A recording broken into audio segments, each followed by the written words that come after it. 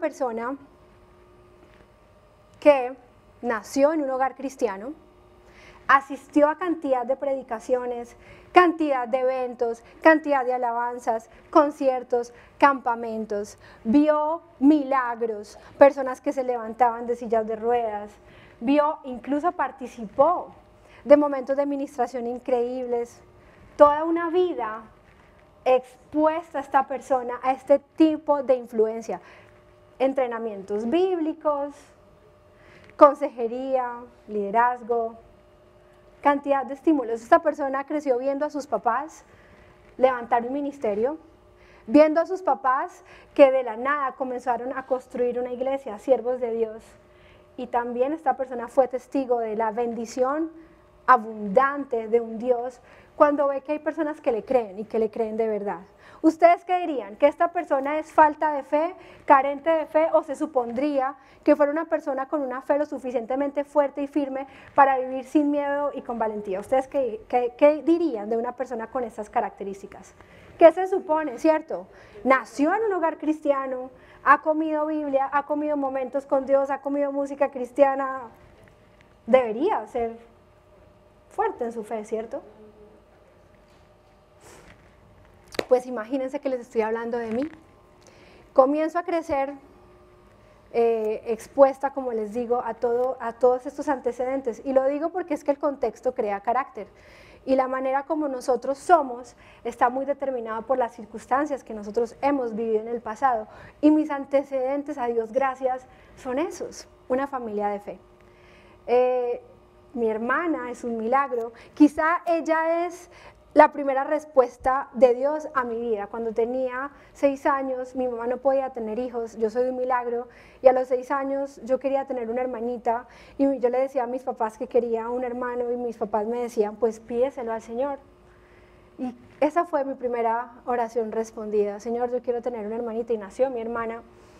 Más adelante, como a los 23, después de graduarme, le entregué 1 año de mi vida a Dios. Me invitaron a un ministerio aquí en Estados Unidos, en Miami, y me dijeron, ven, ayúdanos a levantar un movimiento de jóvenes. En ese momento no había movimiento de jóvenes. Yo me fui para Caracol, y entonces con don Eucario Bermúdez, ¿se acuerdan de don Eucario en Caracol? Don Eucario, que si me regala un espacio para invitar a los muchachos a un campamento. Y entonces el Señor me miraba como, esta niña que está hablando. El tema fue que hubo campamento, 55 muchachos, nos fuimos en un bus para Homestead, todo estaba bien, yo era la que enseñaba, la que tocaba, la que oraba, Nunca estos muchachos habían ido a un campamento, todo estaba bien, pero me hacía falta un refrigerio, de un descanso. ¿Qué hago? Se llegaba el momento del descanso, y yo qué les iba a ofrecer a los muchachos. El recuerdo es el siguiente: estaba terminando un taller en ese momento con ellos. Ay, a propósito, de esa experiencia y de ese campamento de jóvenes, ahí conocí a mi esposo, que está aquí sentado conmigo adelante. En ese momento, esa fue la cosecha de esa experiencia con Dios. Pescadora de hombres, ¿cierto? Así dice la Biblia. Entonces, esta persona vino y me dijo, Poa, asómate. Vino un hombre a pie, con bolsas, preguntando por ti, y te dejó esto. Me dijo, ¿qué? Asómate. Había una mesa, me acuerdo que era una mesa larga, la mesa del comedor. Cuando me asomé, habían almojábanas, buñuelos, cajitas de avena. Yo decía, pero ¿y esto de dónde salió? ¿Quién es esa persona? No, se fue. ¿Y qué más dijo? No, no dijo nada. ¿Y el recibo? No. Y yo espero que esa comida esté, a ver, miremos la fecha de caducidad. Todo estaba perfecto. Yo decía, no lo puedo creer. El refrigerio que me estaba haciendo falta para los 55 muchachos en ese momento, Dios lo levantó de la nada. Eso fue otro momento que yo dije, cuando era niña, el tema de mi hermana, y esto fue como otra demostración de esas increíbles de Dios que como que uno dice, ¿en serio esas cosas no pasan? El tiempo sigue pasando, nos casamos, en fin, la vida comenzó a suceder, mis hijas, son milagros, tampoco se suponía que tuviéramos hijos.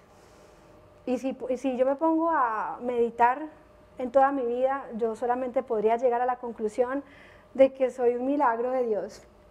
Todo lo que yo he vivido es un milagro, todo, no hay nada que no lo sea. No es porque yo sea lo suficiente buena, capaz, competente, es porque Dios ha sido bueno, es un milagro de parte de Dios. Recientemente, más o menos a mitad de año comenzamos a experimentar, comencé yo en lo particular a experimentar como esas temporadas de la vida donde uno a veces como que no sabe si va, si viene, uno hay días en que uno ni siquiera se aguanta uno mismo. ¿Les ha pasado alguna vez? Como que uno está confundido, como que la fe de uno está como temblorosa, enclenque. Una vida de una persona que toda su vida ha creído que Dios existe, pero no necesariamente eso significa que crees lo que Dios te dice. Repito esa idea. Es posible que tú estés aquí sentado y creas que existe un Dios, pero la pregunta es si crees lo que Dios te ha prometido y hasta dónde le crees. Y en esa temporada de la vida que les vengo diciendo en este segundo semestre de 2019, esa fe que se supone que tenga suficientemente, pues les cuento que no. Fue una fe que comenzó a volverse insípida, una fe que comenzó a volverse carente de poder, ineficaz, una fe que posiblemente era religión, rito, tradición, costumbre, cultura, el lenguaje perfecto. Manejamos el lenguaje de fe perfecto. Sabemos lo que la gente de fe hace, pero no necesariamente estamos experimentando una vida de fe sobrenatural, que es el llamado de Dios. Comenzaron a pasar cosas un martes, de esos días que uno quiere llegar a la casa a dormir. Me toca la puerta la dueña de la casa donde por 5 años hemos vivido, una casa que también nos la entregaron en renta de manera muy amable y muy generosa. Esta amiga me dice: Poa, necesito pedirte la casa y necesito que me la entregues en menos de 2 meses. Por dentro yo estaba llorando, gritando: ¿qué vamos a hacer? ¿Para dónde vamos a coger las niñas? Todo, cualquier cantidad de pensamientos. Solamente pude darle las gracias por ese tiempo allí, pero por dentro cerré la llave porque lo único que quería era llorar, gritar y salir corriendo.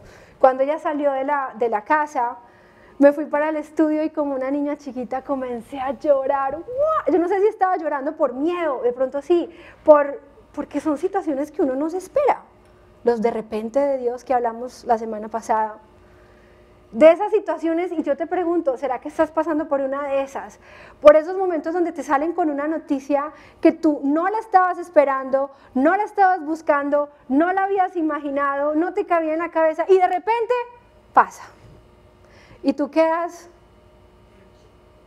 ¿qué hago? ¿Qué hago? Comencé a llorar. Entró mi esposa al estudio, me miró, ¿qué te pasó? Y yo le dije: nos pidieron la casa y nos tenemos que ir en menos de 2 meses. Y se quedó mirándome y me dice: pero yo nunca pensé que fueras a reaccionar así por eso. Yo lo miré y otra vez, ¡wow! Y me puse a llorar. Él salió, llamé a mis papás en ese momento y les dije: papás, esto es lo que está pensando. Me dicen: pero ¿qué es lo que te está haciendo llorar? Entonces era un revuelto entre: tengo miedo, no sé cómo van a pasar las cosas, es la casa donde las niñas aprendieron a caminar, está llena de recuerdos, ¿y será que hay algún lugar mejor? ¿Y será que? ¿Y 2 meses y mis papás me decían: recuerda que Dios es bueno, recuerda que Él tiene un propósito, recuerda que Él tiene gracia, recuerda que tú eres... Y comenzaron a recordarme una cantidad de promesas y se los cuento porque el tema es que en un momento de esos a mí se me olvidó lo que había pasado con el campamento de jóvenes. A uno se le olvida lo que Dios ha hecho. Qué bueno por Thanksgiving, porque es un pretexto para que nosotros hagamos un listado de lo que Dios ha venido haciendo en nuestras vidas. El tema es que después de colgar con mis papás y de orar con ellos: Señor, no vemos nada, no sabemos qué va a pasar, no tenemos casa a estas alturas, pero gracias porque comienza un proceso de aprender en quién confiar, quién se va a convertir en nuestro castillo. Anteriormente el pastor Edwin me había estado hablando acerca del domicilio y entonces cuando colgué con mis papás le puse un mensaje al pastor y le dije, pastor, nos pidieron acá si nos tenemos que ir en menos de 2 meses. Y entonces el pastor me responde por un mensaje de texto, fresca china. Recuerda el mensaje del pastor Holman. A Dios nada se le sale de control.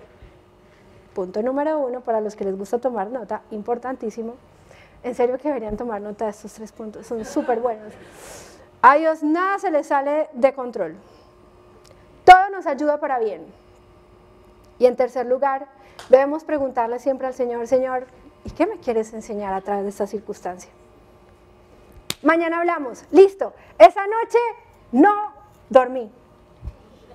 Lloré, pensé, recalculé, le di una vuelta mental a toda la casa, me imaginé nuestras opciones.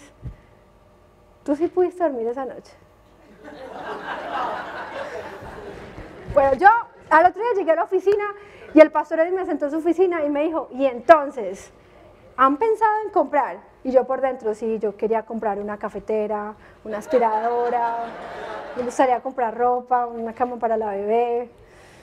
Y yo, pues pastor, nosotros habíamos dicho que lo primero era pagar nuestra única deuda, la deuda de estudio de mi esposo. Hasta no hacer eso, no nos íbamos a meter en una casa. Y él me miraba y me decía, a ver, ¿han pensado en comprar? Y yo como que, no, ni idea. El tema es que le fui y le dije a mi esposo, mira, el pastor hoy me está preguntando esto, y él me responde, no hay manera, a mí ya me respondieron del 401k, que no nos esa plata, no se puede, no se puede, no se puede. Y entonces el pastor Edwin comenzó a cuestionar, a ver, escúlquese, me entienden la palabra escúlquese, a ver, rebusquemos, miremos las posibilidades, ¿qué posibilidades hay? Una primera frase concluyente del mensaje de esta mañana es que lo que es improbable para los hombres es posible para Dios, pero el tema es que uno se cierra muy rápido. Uno se cierra. Mi esposo me dijo, no se puede, no se puede, no se puede, no se puede, no se puede. Y yo, pues, el matemático del administrador es él. Si él dice que no se puede, pues, supongo que no se puede. Pero antes de continuar, vamos a comenzar el tema ahora sí. Hablemos de las necesidades. ¿Ustedes tienen necesidades o será que yo soy la única que las tiene? Ustedes las tienen.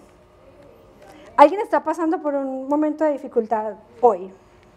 Ahora. El que quiera alzar la mano, que la alce. Súper. Yo me identifico. Yo voy a hacer un encabezado y ustedes audiblemente van a continuar el encabezado. Todos nos vamos a escuchar al tiempo y va a ser maravilloso porque nos vamos a dar cuenta que tenemos muchas cosas en común. ¿Sí me van a ayudar? ¿Me ayudan? Listo. Entonces, ¿qué haces ante una necesidad? Ante una necesidad, mi mente se llena de... Mis emociones se empañan por... Me convierto en una persona... ¿Están escuchando al vecino? Está interesante lo que está respondiendo. Ok. Otra vez. Mi espíritu se... La llama de mi fe se... La llama de mi fe se... La vida comienza a ser dirigida por... La inseguridad, el temor. Las demás personas me notan...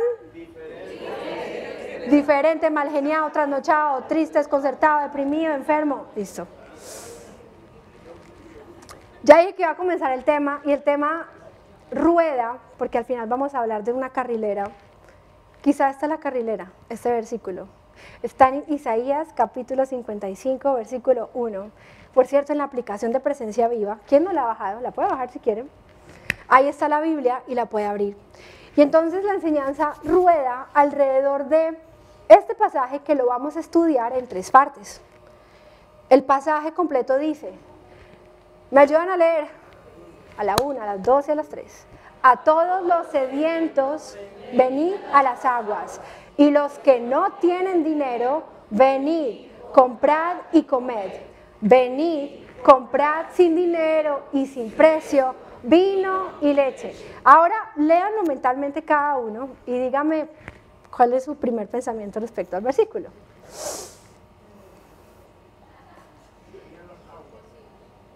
El primer pensamiento que yo tuve fue, no, ¿quién compra sin dinero? ¿Se imaginan donde las mujeres pudiéramos ir a un Macy's a comprar sin dinero? O donde pudiéramos ir a Zara a comprar sin dinero. O a un restaurante, al mejor restaurante, a sentarse, a pedir los mejores platos y la Biblia dice que venía a comprar sin dinero. La primera sección del pasaje dice, a todos los sedientos venid a las aguas. Estuve estudiando a las personas que les gusta el tema de la salud. Hay una manera en la que el cerebro se puede confundir con las señales que está recibiendo. Y cuando en realidad lo que estás es sediento, lo que haces es comer. Pero en realidad lo que tienes es sed. Tienes mucha sed, pero en vez de ir a tomarte 2 vasos de agua, te comes 1 litro de helado o te comes una pizza extra large para ti solo. Por eso es que pasa lo que pasa, la dieta no funciona. Quizá la próxima vez que tengas hambre, quizá lo que tienes es sed. La Biblia dice, y en la parte espiritual hay una analogía que podemos hacer. En Juan dice, Jesús dice, yo soy el pan de vida. El que viene a mí nunca tendrá hambre y el que cree en mí nunca más tendrá sed. La pregunta y la primera pregunta de la mañana es, ¿qué haces en los momentos de necesidad? ¿Qué haces? Entonces tú buscas a Dios como una alternativa más, como también lo es ir a buscar un prestamista, como también es ir a disimular la pena en un bar, como también es ir a hacer algo que tú sabes en el fondo que no deberías hacer. Yo busco a Dios, pero como que yo también busco otras, a ver cuál de todas es la que me va a resolver. Si ese es tu acercamiento a Dios y a su palabra, si ese es el acercamiento de tu fe, nunca vas a lograr experimentar por completo la abundancia y la capacidad de nuestro buen Dios. Porque Dios no debería ser una alternativa más. Él es nuestra única opción, única. Solamente una vida de fe entiende eso, porque muchas veces, sí, como les decía inicialmente, hacemos muchas cosas que hacen los cristianos, pero en realidad es Dios un comodín a tu situación. Entonces uno consulta el horóscopo, pero también lee la Biblia, pero también va y habla con el pastor, pero también va y habla con el brujo, pero entonces, ¿Dios qué viene siendo? A ver si me resultan las cosas de Dios, o en realidad estás convencido que Él es tu único y tu último. El segundo punto del pasaje habla sobre que Dios lo primero que hace en nuestras vidas para mostrarnos y dejarnos probar un poco de su plenitud es como Él va quebrando nuestros paradigmas. Dice el pasaje, y los que no tienen dinero, venid, comprad y comer. En medio de esta situación de la casa, una amiga mía, se llama Cindy, ella está aquí entre nosotros, ella puede dar fe de lo que yo estoy diciendo hoy es de verdad. Mi amiga Cindy, un mes antes de desatarse esta gran historia, me había llamado, me había dicho, mira, el día que tú estés buscando casa, yo te puedo ayudar. Y yo le había respondido de manera ligera. No, nosotros no estamos en eso por ahora, estamos bien, gracias por tu ayuda, por tu intención, ahora no vamos a comprar. Interesante, porque yo creo que Dios desde ese momento ya nos estaba anticipando y nosotros no nos estábamos dando cuenta. Hoy Dios ya te está anticipando de una cosa. Pilas, porque posiblemente Dios ya te está hablando de algo que te va a pasar dentro de poco. Quizá el mensaje de hoy es para coger fuerzas porque las circunstancias de la vida. Comenzamos a mirar cómo estaban nuestros créditos. Lo primero, wow, nuestros créditos están súper bien. Yo ni siquiera tenía en mi mente que yo tenía un crédito y que estaba bien.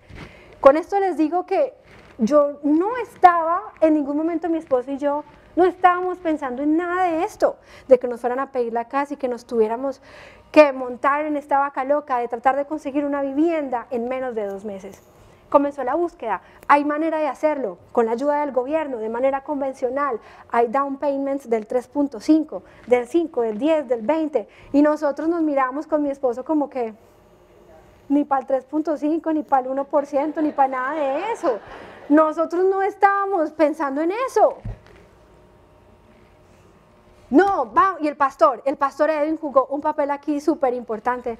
No, sí se puede. Y nosotros como que, ¿cuál se puede? Y yo llamaba a mi mamá, yo le decía, mamá, ¿a cuál cucurucho nos va a tocar irnos a meter con las niñas? Y mi mamá me decía, ¿qué es ese lenguaje? ¿Acaso la Biblia no dice que el Señor nos va a llevar de triunfo en triunfo? Y un día en el ADN del hijo, el pastor Edwin se paró aquí y dijo, usted hable como su papá. Y en ese momento a mí el cerebro me hizo ¡pro! ¿Yo qué estoy haciendo con mi lenguaje? No estoy creyendo que Dios nos vaya a dar algo bueno, porque estoy viendo que yo no tengo ni para el 1%, ni para la llave de la nueva vivienda. No, rebusques, y comenzó la rebuscada. ¿Saben qué es lo más lindo del Señor? Entiéndanme la palabra rebusque. Porque no, que el crédito está bien, listo, entonces vaya para el 401k, averigüe.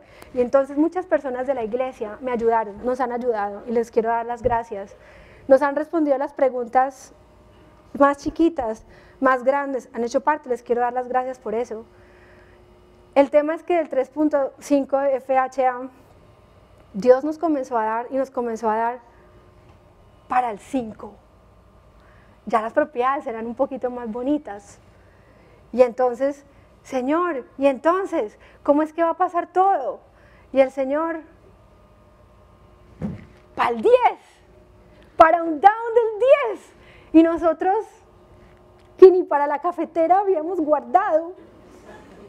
Y el Señor, puro amor de Dios, a través de mi familia, a través de esta también, la familia espiritual, comenzó a completarnos la cuenta. Y nosotros veíamos, y Cindy, y todos esos días, Cindy, hágale, como ella dice, boleando calculadora, boleando los números, vamos a hacer esto, vamos a hacer esto, vamos a hacer, y por el otro lado, el pastor Edwin y mi esposo buscando propiedades, buscando por propiedades, y yo solamente abría el app y solamente veía en el mapa un montón de punticos de todas las propiedades que había, y yo como que, Señor, ¿qué es lo que vas a hacer con nosotros? Dios quebró el paradigma, y yo comencé a entender ese versículo, comprad sin dinero. Eso es lo que estamos viviendo nosotros, eso es lo que nos está pasando, Señor. Al mismo tiempo, si vamos a Marcos 6, ¿recuerdan la vez que estaba Jesús al frente de tantas personas hambrientas, multiplicación? Y Jesús le pregunta a los discípulos qué tienen, y le dicen, no, pues maestro, lo que tenemos son estos 5 panes y estos 2 peces. Y entonces Jesús dice la Biblia que los trajo, los levantó, ¿se acuerdan qué más dice la Biblia? Los bendijo y después, ¿qué pasó? Segunda lección. La primera es, lo que es improbable para el hombre es posible para Dios. La segunda lección sería que el quebrantamiento trae multiplicación. Resulta que en el camino, con tanta locura mental en la que yo estaba por el tema de la casa, también muchas cosas personales habían surgido.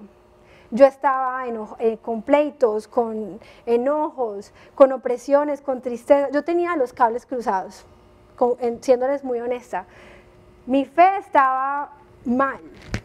Yo tenía los cables cruzados. No estaba entendiendo el mensaje de Dios, y de eso que uno comienza a vivir la vida como que si me despierto, hago lo que tengo que hacer, me duermo, al otro día vuelvo y lo mismo, cumplo, así.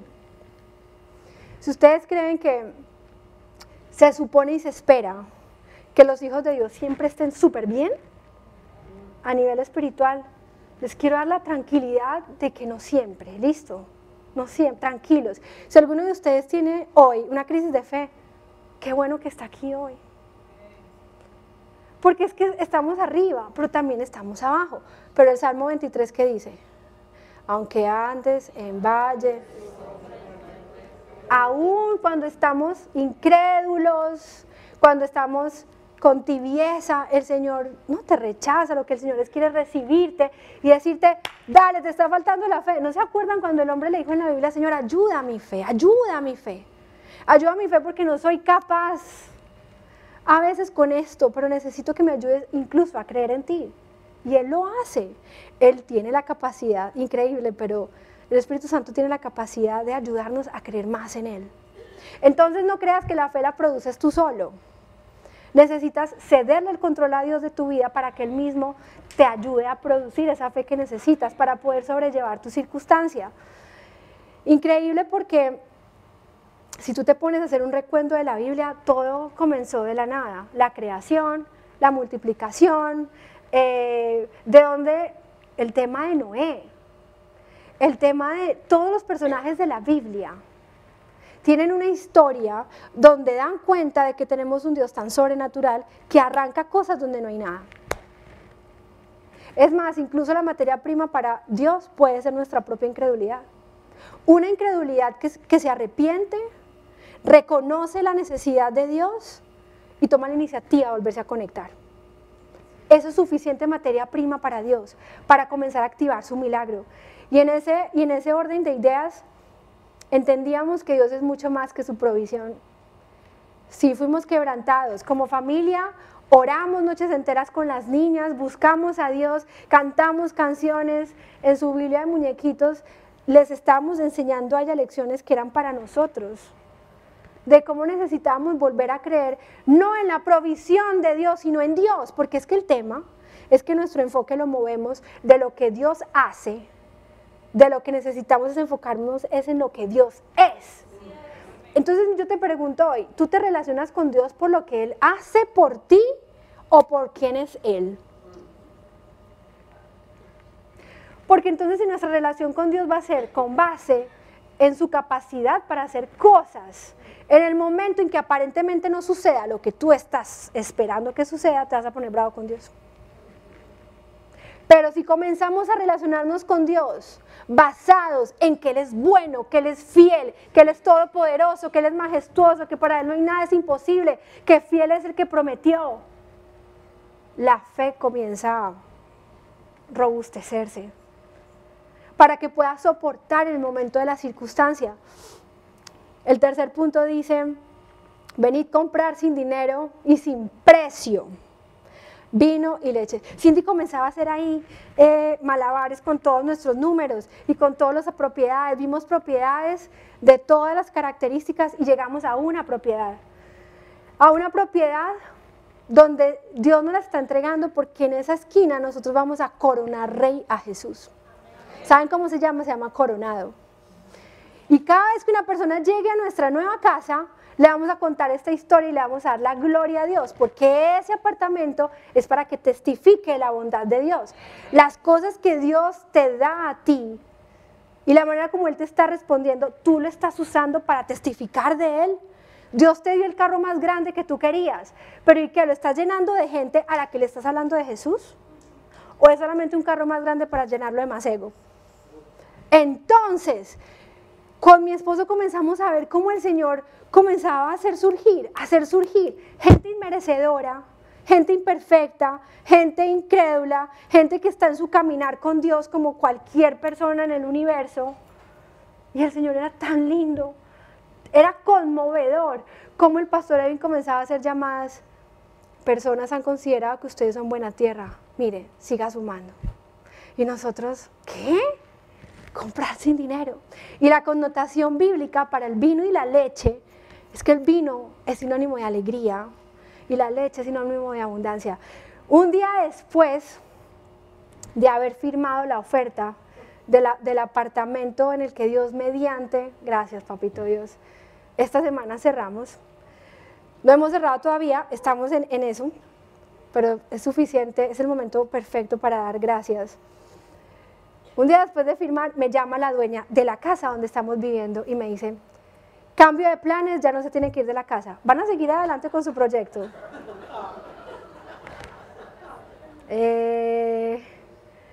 Yo llamé a mi esposo y le dije, mira lo que está pasando.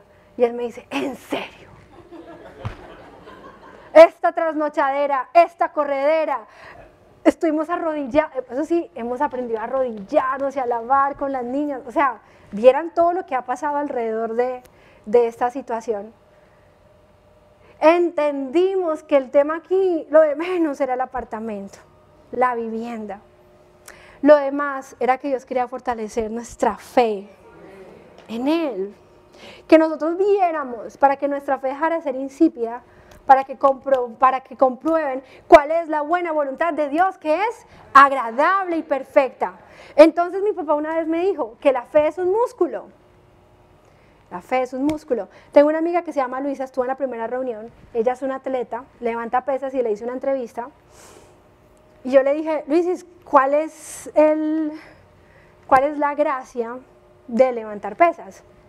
Y ella me decía, mira, el tema de levantar pesas es súper interesante porque tú vas viendo cómo el músculo se va desarrollando. Ok, ¿qué implica que se desarrolle el músculo? Comienzan a romperse las fibras.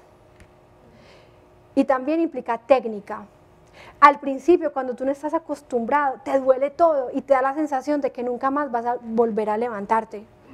Pero cuando comienzas a hacerlo, cada vez eres más fuerte y cada vez el peso es diferente y lo comienzas a levantar, porque cada día te comprometes, cada día lo haces. Cuando tenía 6 años, papito Dios, yo quiero una hermanita. Cuando tenía 23 años, Señor, no tengo comida para 55 muchachos. Seguramente, si le vamos a poner una analogía, estamos aquí. Porque el tema es aprender a hacerlo bien. Porque Luisa me decía, el tema no es levantar, y estas están pesadas, el tema no es levantar paz, el tema no es levantar la pesa y ya, el tema es cómo lo vas a hacer, la técnica, y encima de todo, si no te alimentas bien, tu músculo se atrofia, la palabra de Dios. A nivel espiritual, míralo de esta manera, la circunstancia que estás viviendo ahora es un peso que Dios a propósito te está permitiendo levantar para que tu fe se fortalezca. Porque en el 2025 Dios me va a presentar una de estas y yo ¿qué voy a hacer? Otra vez la misma reacción, llorar, patalear, hacer memoria de que el mismo Dios de mis padres y que ha estado comprobando su amor y misericordia va a ser el mismo. Para cerrar, una reflexión corta, y es un tren. Esta lección yo la aprendí muy temprano, hace muchísimos años, pero es la lección que nunca se me va a olvidar. Y quizá la primera lección que muy intencionalmente no veo la hora de enseñárselas a mis hijas Emma y Luciana.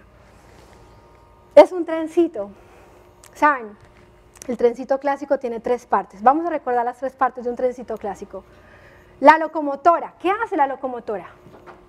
La locomotora es la que va adelante, la que tiene el poder de movimiento, es donde está él. Sí, muy bien, excelente.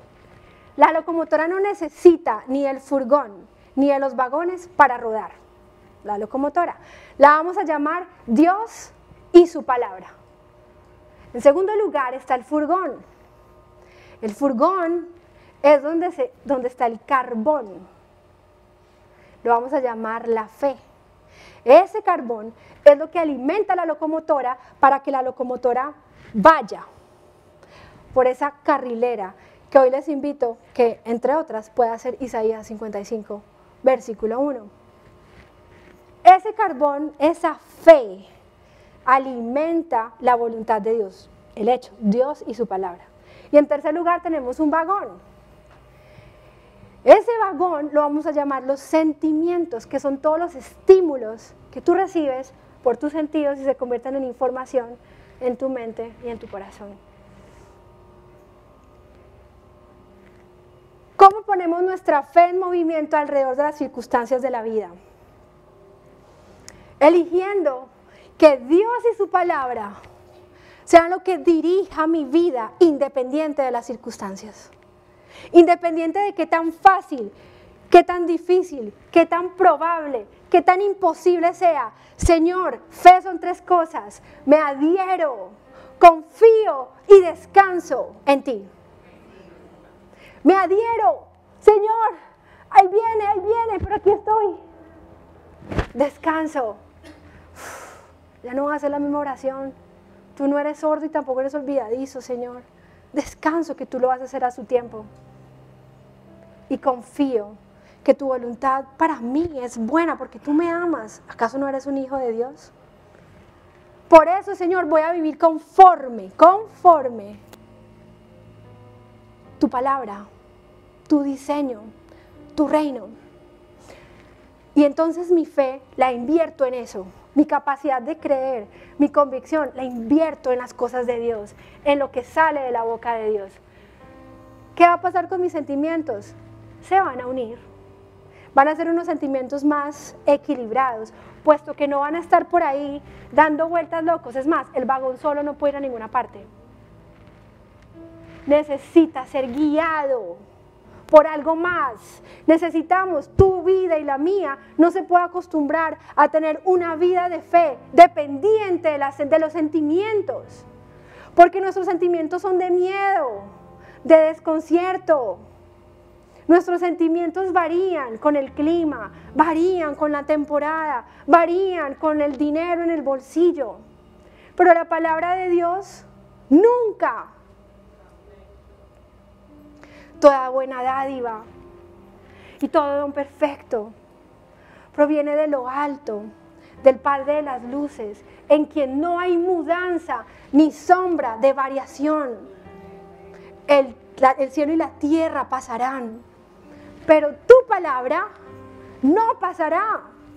Por eso es que tiene garantías poner nuestra vida entera a correr, según lo que dice la palabra de Dios. El problema es que como cristianos invertimos el orden muchas veces, se nos olvida esto y comenzamos a poner los sentimientos, traemos el vagón y jugamos a que nuestros sentimientos sean nuestra locomotora. ¿Saben? El vagón no tiene poder. ¿A dónde va a llegar ese trencito? ¿A dónde va a llegar? A ningún lado, porque el vagón no tiene poder. Es ahí cuando muchos hijos de Dios comienzan a decir, pero es que yo no experimento transformación, yo no experimento cambio, yo no experimento nada. La pregunta es, ¿quién está dirigiendo tu vida? ¿En realidad es la promesa de Dios, su palabra? ¿O son tus sensaciones y tus sentimientos? Hoy estamos reunidos para tomar una decisión. Dios quería a nuestra familia en particular mostrarnos que el pretexto era la vivienda. Él nos hizo así, nos sacó de nuestra comodidad, nos sacó de nuestra circunstancia aparentemente buena, nos dijo, próximo nivel de fe. Vaya, pataleamos, lloramos, pero Dios es tan fiel y tan bueno que no nos ha dejado solos ni un momentico, ni uno. Que no mereciéndolo, su gracia hizo que tuviéramos hoy para comprar una casa. ¿Ah? ¿Quién cuenta esa historia? Si es verdad. Compramos sin dinero, vino y leche, porque la abundancia y la alegría no es por el apartamento, es por saber que Él nunca nos va a fallar. Al final de todo esto,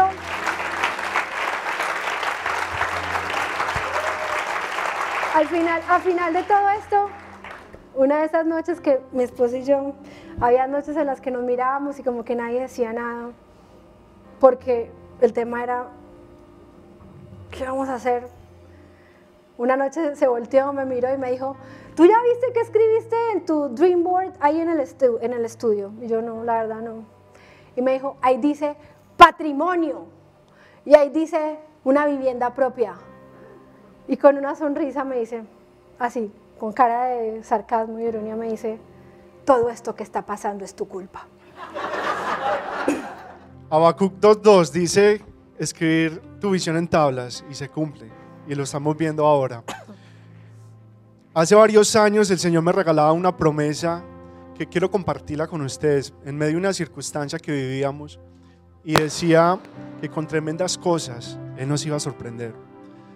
Hay otra versión que dice que con obras grandes, inmensas, nos iba a sorprender, y el Señor lo ha hecho hasta el día de hoy. Tal vez en ese momento era una circunstancia mínima, pero el Señor me sorprendió a mí. Y a medida que hemos ido creciendo en familia y en todo, hemos visto más y más obras inmensas que el Señor ha hecho por las circunstancias que hemos vivido. Cosas como nuestro hogar. La avenida Estados Unidos es una locura lo que pasó y cómo llegamos acá de la manera como llegamos. Conocer la iglesia en la que estamos ahora, cómo llegamos acá. Nuestras hijas que fueron milagros. Todo eso lo hemos vivido hasta ahora y ahora lo que estamos viviendo con nuestro hogar. Dios nos responde con tremendas cosas. Y sabes que esa promesa no es solamente para nosotros, es para cada uno de ustedes también. Y todas las circunstancias que están viviendo ahora, cojan esa promesa y vívanla, porque saben, el Señor responde. Y otra cosa muy importante, es una promesa que no se acaba con una circunstancia, es con todas las que quieran, con todas las circunstancias que estén viviendo, Dios los va a sorprender. Y es cuestión de creer en Él. Señor, yo te pido, Padre, que seas tú, Señor, marcando esta promesa, que con tremendas cosas tú nos vas a sorprender, Señor. Padre, yo te pido que nosotros entendamos, Señor, que no hay circunstancia mayor a la que tú tienes, lo que tú tienes para nosotros. No hay circunstancia que sobrepasa lo bueno que eres tú con nosotros, Señor. Tú quieres lo mejor para nosotros y eso lo declaramos hoy, Señor. Declaramos que con tremendas cosas nos vas a sorprender, Señor. Que no hay circunstancia, Señor, en este momento que nos vaya a apagar nuestra fe. Al contrario, nos va a prender la llama de la fe, a seguir creyendo, a seguir caminando, Señor, a lo que tú tienes para nosotros, a lo que tú ya tienes preparado para nosotros desde hace mucho tiempo, Señor. Te damos gracias, Señor, por esta semana, Señor, por este fin de semana, Padre. Yo te pido que bendigas a todas las familias representadas acá, Señor. Que los bendigas, Señor, y que les muestres lo tanto y el tanto amor que tienes con nosotros, Señor, por tu misericordia que es nueva cada día y por tu amor, Padre, que llena toda multitud de faltas, Señor. Y en eso confiamos hoy, Señor. Te lo pedimos en el nombre de Jesús. Amén. Y a todos ustedes, muchas gracias por acompañarnos. ¿Qué tal? ¿También estás pasando por una necesidad? Una necesidad que te está llevando a entristecerte, a tener problemas en tu casa, una necesidad que te está llenando de incredulidad. Pídele a Dios en este momento que haga un intercambio. Elige creerle a Él más que a tus propios pensamientos, más que a tus propios cálculos y a tu sabiduría. ¿Qué tal si permites que Dios tome el control? Compruébalo tú mismo. En nuestras vidas Dios nos demostró, nos dejó con la boca cerrada. Él se encarga de todos los detalles porque Él es bueno, porque Él nos ama, porque Él es fiel. Gracias por acompañarnos en Presencia Viva. Recibe un abrazo. Déjanos saber cómo te podemos servir. Escríbenos info@presenciaviva.com.